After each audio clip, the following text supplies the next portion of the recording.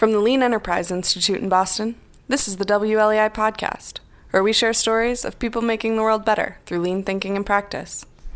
For more information about LEI, including how we can help you apply lean thinking, please visit lean.org.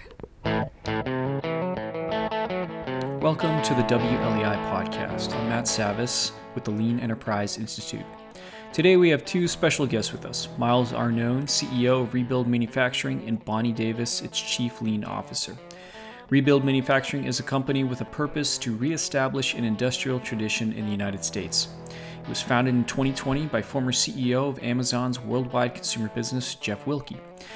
Its model relies on strategic acquisition and collaboration. It acquires companies in critical sectors, aiming to create a one-stop shop supply chain solution from engineering to production, to persuade companies to keep business in the U.S. versus sending it overseas. As Miles puts it, our dependence upon offshore supply chains has left a big hole in the economy, jeopardized national defense, and hollowed out America's middle class. Join us to learn how Rebuild Manufacturing is tackling this enormous and very worthy problem. Welcome, Miles Arnone and Bonnie Davis, to the WLEI podcast. I'm your host today, Matt Savis, Executive Director of Content for the Lean Enterprise Institute. I'm joined by our president, Josh Howell. First, I just want to thank you guys for joining us here on the podcast today. Really appreciate it. Thank you. So we're here in Framingham, Massachusetts at a company called Rebuild Manufacturing. Miles, you're the CEO of the organization. Bonnie, you're the Chief Lean Officer of the organization. I figure we'll just start off with the basics. So, Miles, could you just explain what is Rebuild Manufacturing and what is its purpose? Sure, thank you. So I guess I'd start with what its purpose is. And Rebuild's purpose is to try to help reestablish or be part of reestablishing an industrial tradition in the United States that goes back a long way, but which we've let kind of go fallow the last 30 years or so. Mm-hmm. And I think we've all seen, and it was really crystallized for many people by COVID, but had been going on for a lot longer, that our dependence upon offshore sources of supply for critical and non-critical items has really left a big hole in the economy. And it's also created a situation where a lot of people have lost their path to the middle class. So manufacturing used to be a great way for a high school graduate or someone who didn't have maybe the top shelf university degree to over time build a pretty successful career for themselves, be able to get that house and the boat and have two kids and send them to school and all that. And we've kind of hollowed that all out. So we have a kind of a upper class of very information centric professionals from the university system. And then we have a much larger number of people that are much less well educated and that are, unfortunately, I think partly, I don't want to say doomed, but maybe yes, doomed to sort of work in service industry jobs, right? Mm-hmm. Sort of service industry was going to be better than the manufacturing industry. Unfortunately, for a lot of people, that means working at Chipotle. And, as you know, if you've gone into a Chipotle, you probably could master all the tasks there in a month. If you can master all the tasks there in a month, then there's not room for productivity growth. If there's not room for productivity growth, there's not room for wage growth. Mm. Whereas in manufacturing, you can go into a manufacturing environment and just based on the complexity of those systems, you can build a whole career there. You can improve, add skills, contribute to the improvement of the enterprise over decades. And that's how you get wage growth. That's how you get productivity growth. So when we took all that out, we sort of hollowed out a lot of the economy, I think, and created a situation where I think now we see it in the social political system where people are really kind of leaning hard right or hard left because they don't see something in the American system for them. Mm-hmm. And that's, I think, because they don't have a path forward economically in a lot of cases. So that's why. That's not what Rebuild is, but that's why. And the what of Rebuild is we need to develop a model of industrialization in this country that works for the unique characteristics of the U.S., right? So as a people, we're different than other cultures. And so there's certain things that we do well and things we don't. And we need to kind of take advantage of those things while bringing in the best practices we can from other places. So in our model, we have a assemblage of companies. We call them member companies with really interesting and I would say differentiated technical capabilities, so very engineering centric. And then we try to build behind that a whole series of productive capabilities so that we can take engineering and merge that with process knowledge and create products with very high knowledge content, therefore good margins, therefore the ability to pay good wages that can be competitive in worldwide markets, right? And so in a very short form, I would say Rebuild aspires to be like China Incorporated, but without stealing your IP. So we can provide you everything from industrial design of your product, the mechanics, mechanical systems, electrical, firmware, system software, production line design, automation design. We can build a complete factory for you, and then we can operate that factory. We can do any of those steps for our customers, and we focus that on areas of lightweighting. So think composites, specialty materials, right?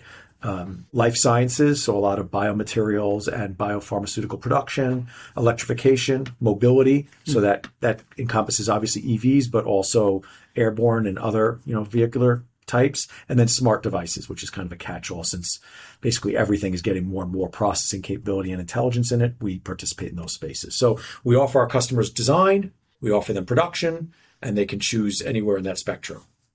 So you're trying to become a sort of one-stop shop. Can you bring that to life for us? Like, is there an example where you can walk us through that complete value stream of service delivery for? Sure, a couple of examples. So one would be we have a customer that's an eVTOL. So these are electric vertical takeoff and lift aircraft. It's sort of an emerging section in the aerospace industry. And for them, we started by designing the blades for their propeller systems. So we have a large aerospace design capability, engineering set in Colorado. We designed those for them. That design work led us to make the prototypes at one of our plants that builds thermoset composite systems. And now we've won the contract to build the complete production level volumes of their propellers and the mechanical systems, the metals principally in the rotor hubs in another plant of ours. So we started by providing them engineering work early in their life cycle, and now we've been able to continue that all the way through to now where we went through engineering, low volume production, and then we'll go into high level production. End to end. And the reason why we're able to do that is because our entire business is built around a set of principles. We call them the Rebuild Way, 16 principles that govern how we run our business and how we conduct ourselves. And they put a premium on transparency and not having sort of zero-sum games with your customers. So they know from the very beginning everything about our costs, what we need to earn, why we need to earn it, and anything we can do from that point forward to improve the economics of the production or the product, we share with them in a prearranged way. So they know that we're very aligned with them and we're aligned with them for the long term. And this is actually something I'm sure we'll get into, but that mechanism, that idea is what requires that we be a lean-oriented or continuous improvement-oriented enterprise, because to maintain our competitiveness in the market, but also to keep our customers competitive themselves, we have to regularly improve the quality, the throughput, the cost of what we provide them. And that can't be done. It can, but it's not effective to do it in what I would call an American style way, which is a huge step function approach. Like we'll work on this problem really hard, we'll make a big improvement, and then we'll relax and we'll worry about something else. We have to just grind out that 0.25% every week or every month and do that continuously.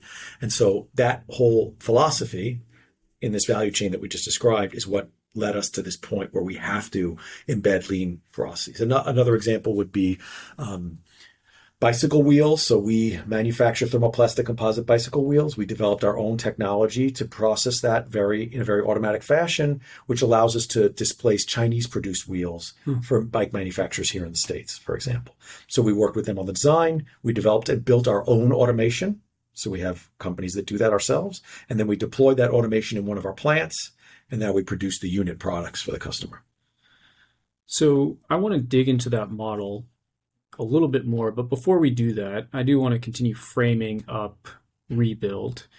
And so you described for us what you see as the problem to solve and the current state of U.S. manufacturing. What do you envision? What's the target state? I hope you appreciate this, but I'm kind of framing up an A3 here a little bit, but what's the target state? Yeah, box. This is probably box 8. Boxes 2 and 3. Yeah. Yep. How many boxes? Yeah, you're mixing your 2 and 3 for sure. Yeah.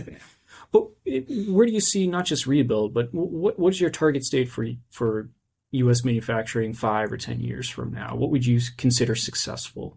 I think there's a number of levels we have to think about. I think one, societally, I would like there to be a greater appreciation of the importance of manufacturing, that you can't run a country or a society on IT alone and all of its derivatives, for example, that physical goods, their design, their manufacture, their distribution is a meaningful and honorable profession. So I think that I realize that's a very generic thing, but I think it's fair to say that in a lot of the country, up until very recently, there wasn't much of appreciation for that of late. IT and burritos. Yes, burritos were also right in there. So pizza too, maybe. Anyway, so I think that be at one level, it's that there's just a general interest and appreciation that young people want to pursue careers, that they see something more akin to an opportunity like in Germany, where there's an apprentice programs that are more well established. So I'd like to see that kind of infrastructure being built and valued, and we want to be a part of driving that. More locally, I think it's that a larger proportion of our GDP is coming from manufacturing, and that we are able to be more self-sustaining in that regard, so that we're not dependent upon countries that frankly do not have our interests at heart for critical elements, whether those be semiconductors or materials or, components that go into things like lithium batteries, et cetera. So greater independence. And again, I think if we have both those things, we'll have a virtuous cycle. So we'll have effective manufacturing that will demonstrate that you can make good returns in manufacturing. That will make people more interested in investing in manufacturing, and you'll get that positive feedback loop and go up, right? Because really, this has all been driven by, kind of a culturally oriented error, which private equity, I think, foisted upon the country at large, which was that I'm going to raise a fund, I'm going to buy a business in 3 years, I'm going to make that business a lot better, and then I'm going to flip it. And it's impossible in most highly technical or certainly physical goods oriented endeavors to make substantial, long lasting change in that kind of time frame. Because if they're going to buy a business and sell it in 3 or 4 years, then they need a 1 year ROI. Like that thing has to start generating increased profit in a year, so it's in the books for the process of selling the company a year or two after that. That's just not possible. So we have to change that whole mindset, right? So when I think about the future state, it would be that we would try to have a little bit longer term horizon in this country, right, than we might now. Given the scale of that ambition, is there partnership then that Rebuild has with, even like the federal government to bring that kind of thing to light? Or is it really just, we're out here to kind of demonstrate what this could look like on the scale that we can, that is, feasible to us, and hope it provides inspiration? Or in a sense, our most important partners are, one, the people that come and work with us, right? We hire a lot of people and bring them into this environment. And then our customers and our vendors, that ecosystem, that's really the partnership set that makes the most difference. Obviously, today, the government is putting a lot of money into things that would, if not primarily, secondarily, juice the manufacturing market. Yeah. But our experience is that one, that's a really hard thing to manage in an explicit way. Sure. It's not obviously always built around a purely economically rational set of ideas. There are policy initiatives that may or may not align with what should or shouldn't happen. Sure. So while we welcome the government being involved in creating demand, particularly, say, for example, around EVs, we don't want in any way to be dependent upon that as a primary driver of our success. So we welcome it. We work with those people to help try and guide policy, but we explicitly want to be able to succeed independent of that. Because, if the administration changes, sure, right, again and again, those things can oscillate pretty quickly, right? And so they're really hard to depend upon. And I think it's fair to say that, again, in the American model is not likely over the very long term to be one where you can depend upon state implementation or contribution, right? Other than probably through the military industrial complex, right? Because there's a lot of, sort of stability / unfortunately inertia there too. Although, of course, they're trying to make a lot of changes there as well. Well, I was really pleasantly surprised when Bonnie showed up on our radar, because you have a chief lean officer, and as representatives of the Lean Enterprise Institute, that suggested you think this is something important to be part of this great initiative. I'm curious to hear from Bonnie about, can you explain a little bit about what you're doing inside of these organizations, which I imagine are, they're all over the map in terms of what they're doing, the different technologies that they're using. What is, I guess, the state of lean thinking inside the companies, and how are you trying to, what's your method to try to, what's your objective behind your role? Well, I like to think we're building our Rebuild lean operating system kind of as we speak. So how is lean thinking kind of infused in everything that we do? And it really touches all part of the business from the very beginning to the end. And when I joined 8 months ago, I spent the initial couple of months really just going out and understanding the current state where everyone was. And we had a lot of organic lean thinking going on already across the company. In some cases, people didn't even realize that, it fit within that lean thinking model. So just really enabling that. One of the first things has been doing a lean overview for leaders training across the company, kind of getting us all aligned.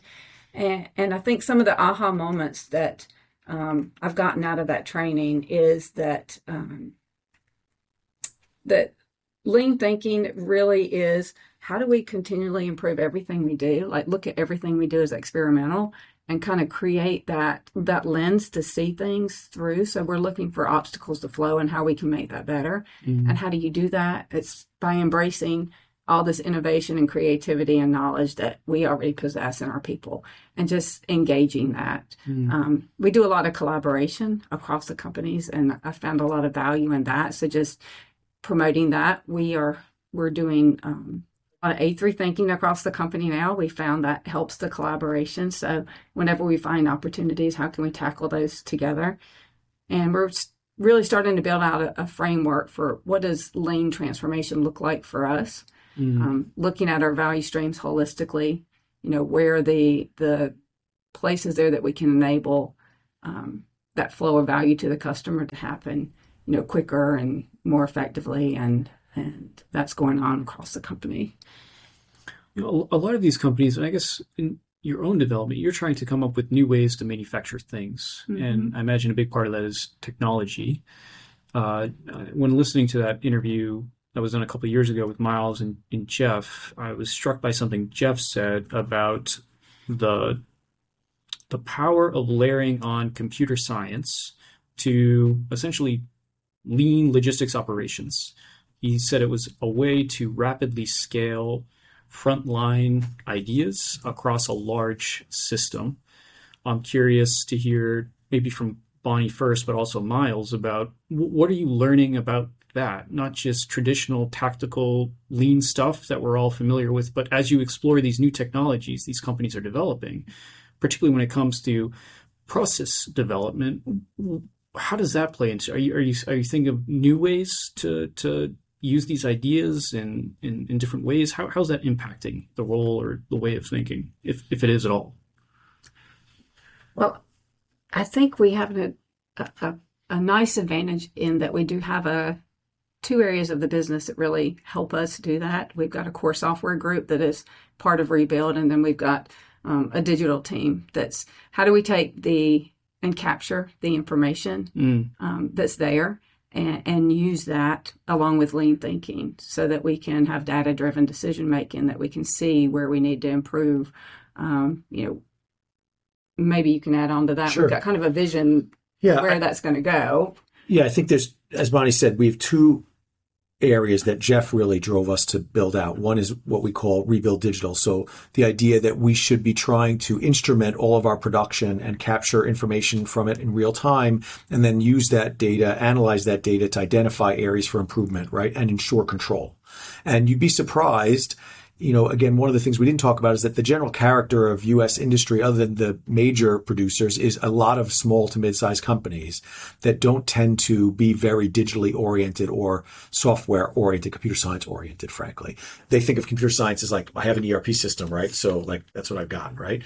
And so we've been able to build into our production lines sensing systems, essentially, that we believe will allow us to produce at a much higher level of quality, right? And much more rapidly tune our processes, because a lot of these processes are pretty sophisticated and run at high speed. And so if they get out of line, you're in trouble, right?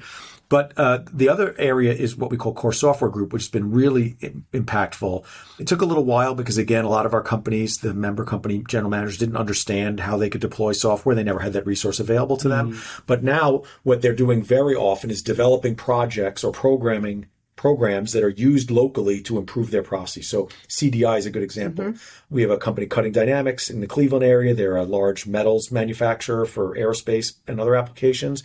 And they often work with other companies that send them over through EDI their requirements, like what they want made and so on. And they had all these manual spreadsheet-driven processes to look through that and create schedules and say Sikorsky would change that every week, and it's someone's full-time job to just keep up with that. So they developed software that ingested all of that information and automatically essentially did many of the rote tasks that this individual used to have to do on their own. So that's eliminating wastes, right? So now that person, the work that took them 30 hours a week has gone down to 5. And they're able now to do other tasks that add value to the business, right? And so we are able to satisfy the customer better, right? We are able to much more frequently update our own production schedule. We couldn't even alter our production schedule at the rate at which we were getting all these changes in. And that was because we could write our own application to do that work. In another one of our businesses, which is called Orbi, that does composites manufacturing in Denver, the engineers have a certain process where they have to lay up essentially strips of composite to form a certain shape that will then be stamp formed. And that specific process of where those layers are put is manual.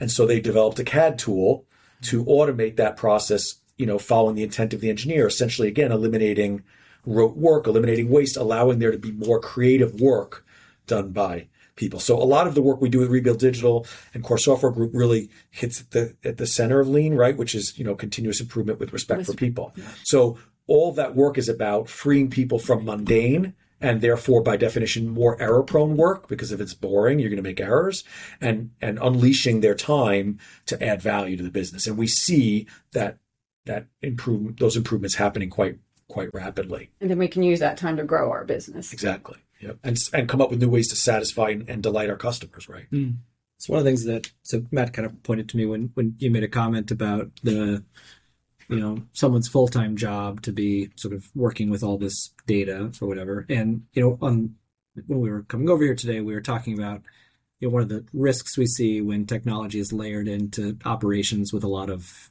people, a lot of humans doing the work, is that can at times lead to a situation where for that technology to do what it's promising to do, what it claims it can do or whatever, what it's meant to do, what it was established to do, it requires those people to in turn start working for the machine, right. Just feed it, right. About real-time condition that the machine can't perceive. Right. They essentially become the sensors for the computer. Exactly. But, I guess how you were describing it was that the technology is coming in really to be the enhancer, the enabler, the expander of human technologies, even, to work at the intent of the engineer. As you said. So maybe you could. It's very deliberate, right? And I think I'm glad you mentioned it, because I think it's very easy to do the other. Right. And you have to be thoughtful to ensure that you're doing something that's going to free people up to do more valuable work and, frankly, more satisfying work. That's a deliberate choice. Right. So we regularly talk about that. And again, you noted Bonnie is very important to our organization. The chief lean officer is in the top couple of people in the whole company, and is part of our senior leadership team, is involved with all the major decisions. And that's again a deliberate choice. This isn't like an addendum thing we're going to also do. This is how we're going to do our business in general. Right. And so by making it central, it just naturally permeates into all those things. So, for example, Cliff, who runs our software group, hugely interested in the whole lean concepts, had no exposure to that before, as is often the case, unfortunately. We should talk about this in a lot of engineering disciplines. And often you find a lot of engineering disciplines, a lot of resistance to this idea. Like, everything I do is super creative, and you can't process, clean that up. Everything's critical, right? But once you crack the code and you get in there a little bit and they see the benefit, they're all about it. So our core software group, they want to spend as much time as they can in rapid improvement events and understanding value streams, because they want their software to be used. They want to deliver software to our team that they use and makes a difference, right? Another simple example is, we're a very disparate organization. And as Bonnie noted, we depend on collaboration between our companies to create value for customers that no individual company could do on its own. That's another part of our value proposition, right? Yeah. You need metallics and composites and electronics. And we can check. We can do all that. And so if you like dealing with us, that makes it easy. But how do you keep track when you're 1,000 people, as we almost are now, and then eventually we want to be 5 and 10,000, that person A has these skills, person B has these skills, right, et cetera. So they're building a really great, I think, knowledge system and collaboration system that makes it easy for people to figure out where to go and get information, what kind of capital we have, where are the machines I need for this, what time is available for this work. And that's all software that we're developing on our own, largely because, again, as Jeff has said many times and may have said in that interview, I don't recall exactly, but it's so much more effective if you can develop it yourself to your own specific requirements than trying to take an off-the-shelf, POTS application, which you then pay usually quite a bit for, and 80% of which doesn't fit your business. Well, you've talked a lot about collaboration over the course of this conversation. It seems to be at the foundation of what you all are trying to do. And I'm curious about, one, how do you go about deciding which companies are going to become part of Rebuild when you make an acquisition decision? And then how do you go about facilitating them? Because that's one of the hardest things with acquisitions is integrating them in, and you're building, quite a complicated organization. How do you go about successfully integrating them into a collaborative environment? So first, how do you go about deciding who would make a good fit into this organization for strategic purposes and collaborative purposes? And then how do you go about enabling that collaborative environment? It's a great question. And I will say that the two parts of the question you asked are really the same thing. So for us, those are inseparable items. So to begin, when we decide we need a certain capability, right, we decide to look for that prospectively. So we have a vision about the kinds of capabilities we need, what we need to satisfy our customers, what areas are of technical or procedural importance, process importance, and then we go look for those companies. The first screen is, do they fit with us culturally? So will this company that we want to become a member ascribe to our values, the Rebuild way? And so the first conversations are, here's the Rebuild way. Let's talk about what it means. And we mean it. So is that going to work for you? Right. And, that's usually in the early stages, everyone will say yes, right? Because, it's kind of mom and apple pie, they'll say, and they feel that. But test that out. But as you start to get involved with them as a company and engaged with them, you can sort of see how they start to operate. So to that point, of the 12 companies that have become part of Rebuild, only one was a brokered banked process. Okay. So we tend to not participate in auctions to buy companies because the auction process is designed by the investment banks to preclude you from having deep insight into the company and to minimize the time you have with management and with people within the organization to make that assessment because they're concerned that it would be value, degrading for the seller. So we don't want to operate in that kind of situation. We do not want to buy a company based on a management meeting and one dinner and making a bid. Because if the culture doesn't fit, we're finished. We'll never be able to collaborate the way we want. So we must have a very in-depth knowledge there. So typically we reach out to a company that we're interested in, and a lot of them aren't ready to sell or they have unreasonable value expectations, et cetera. But there's a smaller number that find our mission and our principles not just okay, but exciting, and they're able to reflect back to us why that's exciting to them in a proactive way and talk about how what they do fits with it already or where they would like to change or where it would bring them value. And when we can start to engage with a company on that level, we know that there's a reasonable prospect that we would be a good fit, right? And so then over the course, typically like Applied Logics that joined us in November, we were engaged with that company for over a year before they joined Rebuild, right? Because one, there were lots of technical things that had to be resolved about structure and all kinds of things like this, but also they really wanted to make sure that we would be a good home for their company over the long term, right? And so it's really a very in-depth process of cultural alignment. And then secondarily, but of course important, are they technically capable? Can they do these things? Do they do them effectively? Are they receptive to lean culture? Most of the companies, 99% of them don't have an embedded lean culture, right? And so how do they feel about that when we start to talk about what that's going to involve? And then the last sort of third of our diligencing process effectively is joint planning for the future. So normally when you're involved in an auction-oriented acquisition, like driven by most of the PE environment, you don't get time to engage with management about the future. You just are focused on the past and validating that what they said is accurate about the past. So in that last third, we spend a ton of time planning the next 18 months, our strategy for the business. How are we going to grow the business? Where are the weaknesses in the business? And so we are very, in depth there. And that means that, frankly, I would say, even once we've gotten to that stage, fully a third to 40% of the businesses that we've been engaged with at that point, we don't close because we ultimately determine one or the other, that it's not a really strong cultural or technical or operational fit.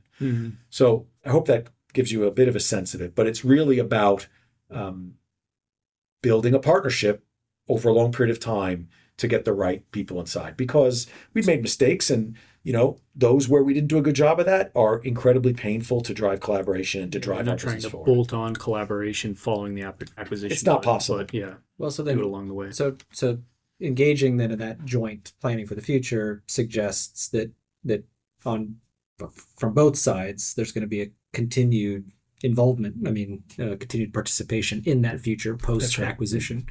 So even that's got to be a management challenge of bringing these capabilities from rebuild prior to acquisition and those that exist within the organization and just the individuals and the way we manage that a little bit, which is important, I think, to note, is we have, it's really a misnomer, but we call it the quiet period. So after the close, because there's a whole bunch of, like paperwork, nonsense, all kinds of stuff that goes on up to the close, right? Legal, this and all the kinds of stuff. Sure.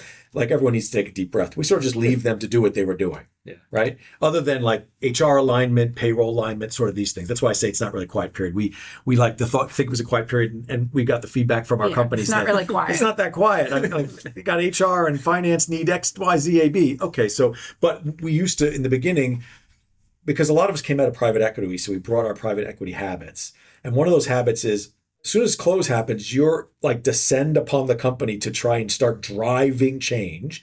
And in some ways, you don't care how much china you break while you're doing that, because in 3 years, you're out. And so you have to move the business forward, no matter how unpleasant that is for everybody.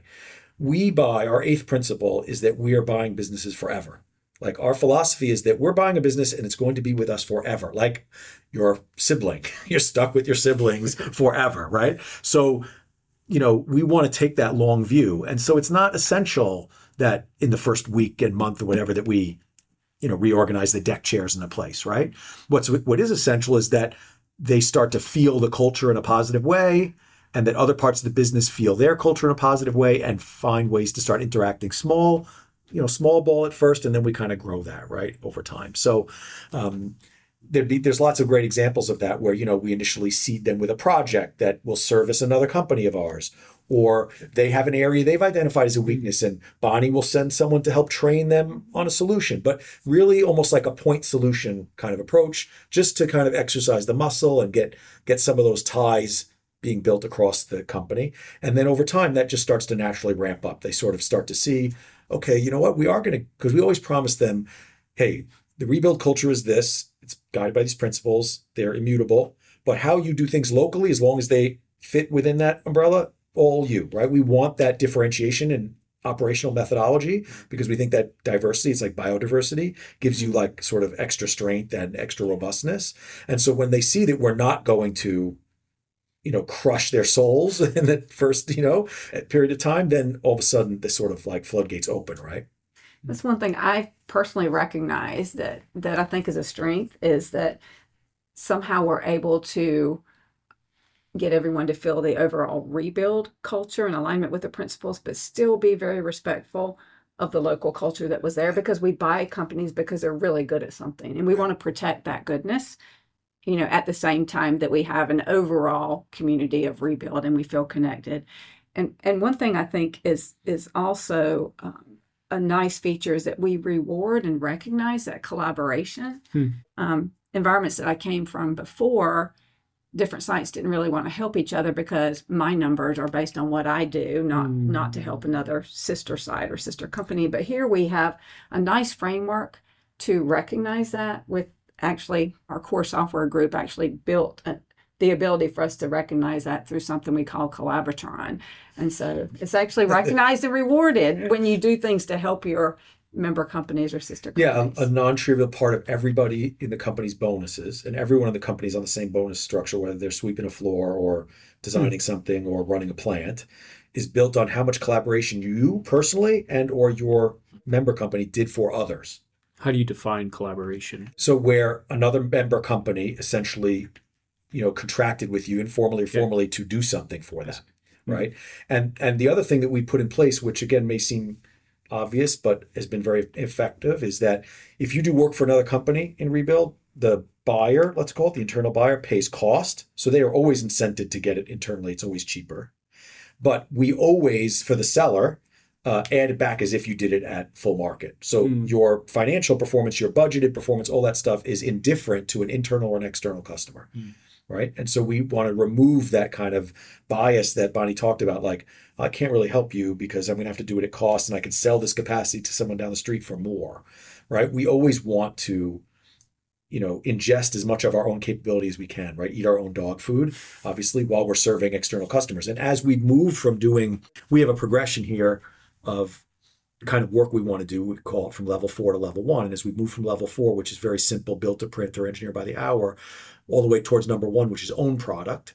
The way stations in the middle are more sophisticated built to print work, and then system work. As we've been moving more towards system work, we need that collaboration. We're not just making, a piece part for someone. We're taking 100 piece parts, electrifying them, putting them to an assembly, making sure it works, and delivering it complete to be installed in an aircraft, right? When you're doing that, you have to have seamless collaboration. There can't be NIH, not invented here kind of mindset at all. We would collapse, right? So Bonnie, you touched on something that I've been curious about in this model, which you talked about, the companies that we acquire. I mean, there's lots of reasons, but one of them would be that they've got a special capability in an area, but, not all. And of course, within the broader organization, all these capabilities can be combined into, a sum that's greater than their parts. I've been curious about, so when you engage with an organization that doesn't have certain capabilities, like with the small and medium companies, with technology or whatever, and there's a need to kind of supplement that to bring in either from another organization or even just personnel that would enter into an organization to provide that capability that currently doesn't exist. Are there examples of where after that capability is like put in play and established as valuable as necessary, but we want to then transfer that capability into that organization, not rely on another company or rely on some group, and kind of how that transfer of capability or that development of a unique capability would happen within an organization? I think the whole lean organization is a perfect example. Your trainers work often with the companies at first to introduce lean concepts, and then we hire local resources to drive the lean transformation within each company. So we start by introducing something that they don't know. Like A3 or... Yeah, exactly. Yeah. We lead A3s or value stream mapping activities, rapid improvement activities, right? Mark and Dave and so on. And then we provide the resources for them to hire in their own staff to kind of accelerate those processes, right? I'm thinking a little bit too about the lean transformation process itself. So one of our member companies, you mentioned CDI, we mapped out their aluminum sheet metal value stream, very important value stream, lots of growth there. And they are running rapid improvement events, about one per month, some projects and just do it, tackling areas throughout that value stream. And some of those areas also touch other member companies. So we've had people from Composite Resources come in and be on a rapid improvement event that's around a topic that they also share that same type of process, and those learnings kind of what I call Yokoten across, they take it back with them, and that goodness transfers across the company. So I think we're intentionally doing that. So we've made a commitment for every rapid improvement event we do that we think about, okay, is there a subject matter expert in the company in this area we can bring in, or is there another member company that does something similar that they can take this goodness back?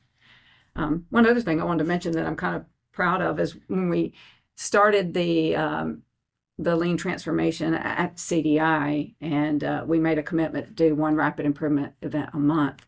I suggested that we have one of our senior leadership team members be on each one of those rapid improvement events. We have one per event. And you got to block your calendar. You got to leave your title at the door. You're not the answer person. You're on the team like everybody else. And I don't know, within 2 or 3 days, every one of the senior leadership team members had signed up for an event. You can see it. You noticed our transformation roadmap on the wall. I did. When you walked in, so you can see that. And Miles has signed up for September. Yeah. And I'm seeing some real goodness come out of that. The senior leadership team members are course, learning a lot and getting a lot of goodness from it, but the team members themselves also really appreciating that support. And I was there at CDI earlier this week, and one thing I heard one of the local leaders say there is that, in the past when we tried to drive improvements, it felt like it was us doing it. And now I feel like everybody is helping to drive the improvements here. Like everybody's all in. It's not just us fighting our own battles. We're all in. And I thought that was pretty powerful. Did we get to the heart of your question? I think so. Yeah. I mean, so, LEI engages with organizations that are on a lean transformation or tackling some business challenge and looking to lean thinking and practices to do that with. And, LEI is a small not-for-profit organization. We're not attempting to build relationships with organizations of dependence. I mean, we're attempting to transfer whatever know-how we might possess onto that organization. And so that transference of capability and the challenge of that, which happens within organizations from lean groups to the rest of the organization, or in LEI's case, from LEI and our folks on to these organizations, is just an immensely challenging endeavor to transfer capability to provide that to other folks. And so that was, I guess, the another that I was getting at. Another element, I guess, or an aspect of this that we face a lot is, so we have businesses, again, we bought these small to medium-sized business, they become members that have certain technical capabilities. We want to expand the use of those capabilities much more dramatically than their own footprint could sustain. So a good example is we've been very successful at capturing system-oriented business and composite structures, right? To the extent that we'll have to produce, I think in 2025 or 2026, something like 10x what our current companies produce, right? So we have to break ground on a brand new facility, which we're going to announce next week. It'll be, start as 170,000 square foot and go to 1 million. And we have to essentially locate processes there from our core companies. Right. And so a good example of that is Composite Resources in South Carolina. They are awesome at taking in complicated structural jobs and developing the tooling and the process to make composite parts for those things. But they do that at the quantity 1 to 20. And where we're going is we need to do 5,000. Yeah. Now, it would be the mistake to try to have them do 5,000 in our view, because it would become so all-consuming for that business. You would lose their special sauce, their nature, which is to deal with a difficult technical challenge and solve that challenge and move on to the next one. So this new facility will be essentially a repository for the scaling of the technologies of each of these businesses. So one way that we're able to affect that technology transfer in a way that doesn't feel threatening to any of the member companies and is actually quite empowering is, hey, you're going to get to keep doing what you're doing and more of it, and we're going to give you tons of capital and people to do it. And by the way, you're going to give rise to like a brand new facility that's going to just build off your technology and build a lot of it. And that's exciting for people, actually. So we try to create we don't even have to create it. There's like a real sense of, I'm part of something bigger than like the task I'm doing. I'm part of, again, we're a mission-driven organization like you, right? Maybe we're for profit. You're not, seeing in some ways though, where they just feel like they're part of something bigger, right? And so that facilitates this kind of transfer, because it's not about, keeping my part of the pie. It's like, we're going to make the pie way bigger. Well, I'm curious, and perhaps you've had experience about this already, but maybe even as this facility comes online. So, one of the things I think often that occurs in lean transformations, lean implementations, or whatever is there's this concept of like a model line of like kind of picking a small area and beginning to introduce these ideas and test them out and, build some capability and whatever. And for the folks that participate in that, which actually my own introduction to lean was running a coffee shop for Starbucks in Portland, Oregon, that was the company's model line. So the folks that participate in that initial experiment, I mean, the attraction, the appeal of like, sort of providing that, launching that, giving rise to similar experiences across the company. I mean, that's pretty awesome, right? Yeah. Like, wow, I'm participating in this thing now, and I will have a greater right. Every Starbucks you go into, you'll see your process. Yeah. But on the receiving end, right? It's a different thing, right? That they. So I think earlier you talked about like the not here, syndrome or whatever. And so from, in this new facility and the folks that weren't there at the beginning, they aren't giving rise. Yeah. They are, But they are they- actually. They are. So Okay. I don't see it quite that way, right? Because for example, when we're going to put this, expanded facility into this, new plant, the people that are going to be involved in the new plant are participating very early in how that's going to happen. They own There you it go. just as much as anybody else. So it doesn't show up on trucks and get backed up, right? Yeah. We do 2P process. They're involved in that and what it should be and how it should be laid out. And, a good example, we just did a 2P on the stick line that we're putting into our Denver plant that's being designed in our New Hampshire plant. And then I was on a subsequent call that another project being done in New Hampshire. All they could talk about was how they were going to 2P with the plant it was going to go into, which is a different plant, to work on that. And so it just breaks that Well, so that's right your way. down. So that's your Yes. way. Yeah. I mean, it's a participatory way Yes. in the creation of our version here, Right. through a 2P or something, That's which I guess it isn't always the way. Right. I guess that gets employed Yeah. to share learning or to. I think- And you can always make it better, right? Okay. It never stops. So then you're going to find ways to even make that better and then continue to share that. Yeah, I would say like organizationally, we're very hierarchical culturally, by which I mean we top-down drive a culture, and whether on the lean side and or again our principles. But as far as like what we do and where we're going to do it, how it's going to be done, that is quite collaborative and flat, right? So like we have kind of these two different modalities of acting that are different, right? Like I don't dictate that stuff, but I see my job as dictating the culture, right? And being a keeper of the culture, making sure the culture is constructive and, in line with our principles, right? And that's Bonnie's role too, is like to drive that lean culture, right? And I think the culture was defined with the 16 principles very thoughtfully before, just at the inception of the company, right? Right. It's very It was the first thing we did. It was 3 months. of work. Culture's first, and then everything else follows.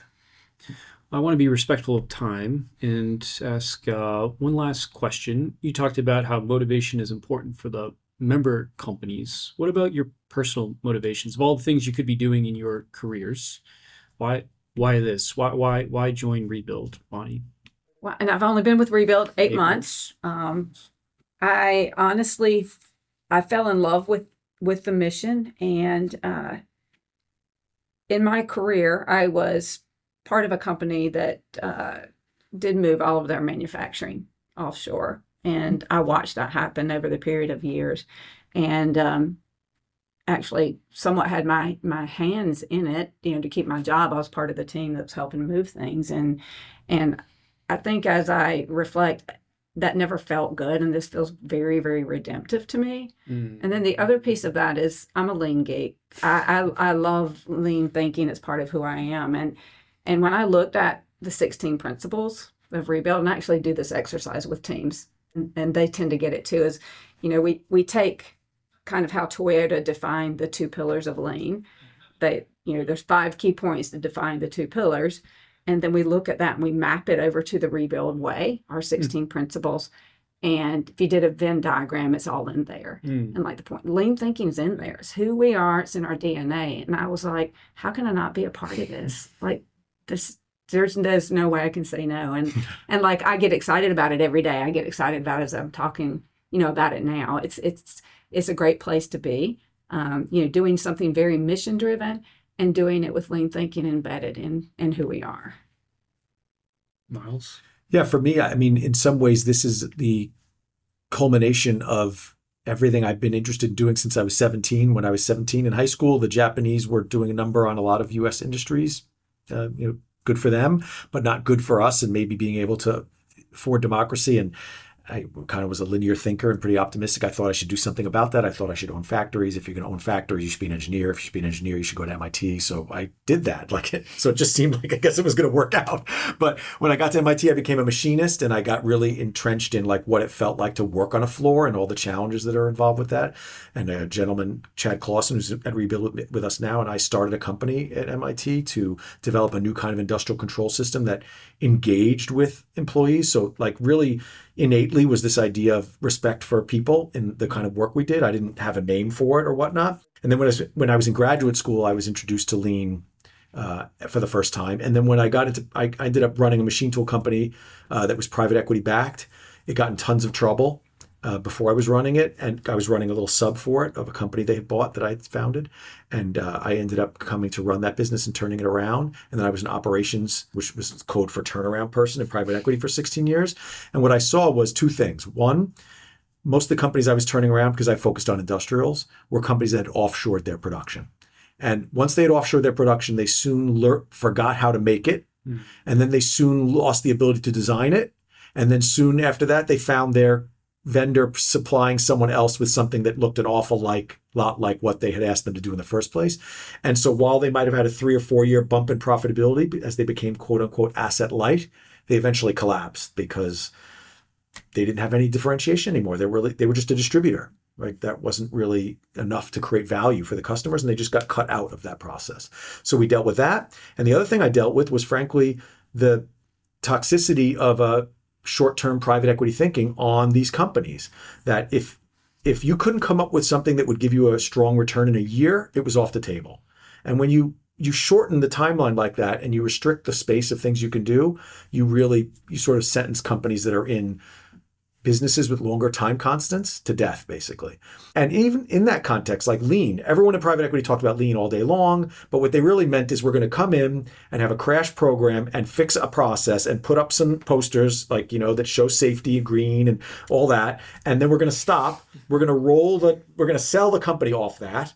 And it's not cultural. It's not embedded. It's really done a disservice, in my view, to the adoption of lean techniques overall, because it feels to the people involved like an imposition, not helping them, right? And clearly, if you're not doing it in a systematic long-term way, it's hard to maintain that promise that we're going to improve this process and take waste out, but you're going to have other work to do and it's going to be meaningful. In the private equity context, it was, we're going to improve this process, we're going to take waste out of it, and we're going to cut the workforce. Right? That's what happened. And so I saw all those things and the negative effects they had. And so when the opportunity arose, I got reconnected with Jeff Wilkie, who I went to graduate school with, to kind of try and reimagine how to do that.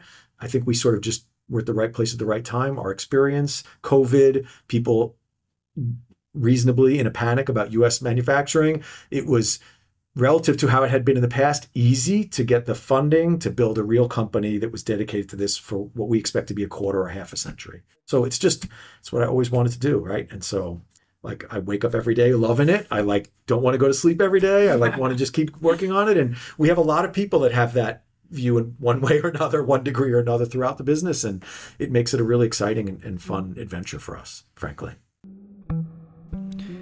I'd like to thank Miles and Bonnie one last time for joining us here on the podcast, and thank you for listening.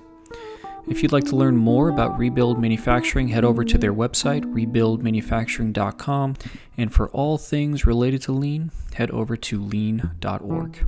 Thanks for listening.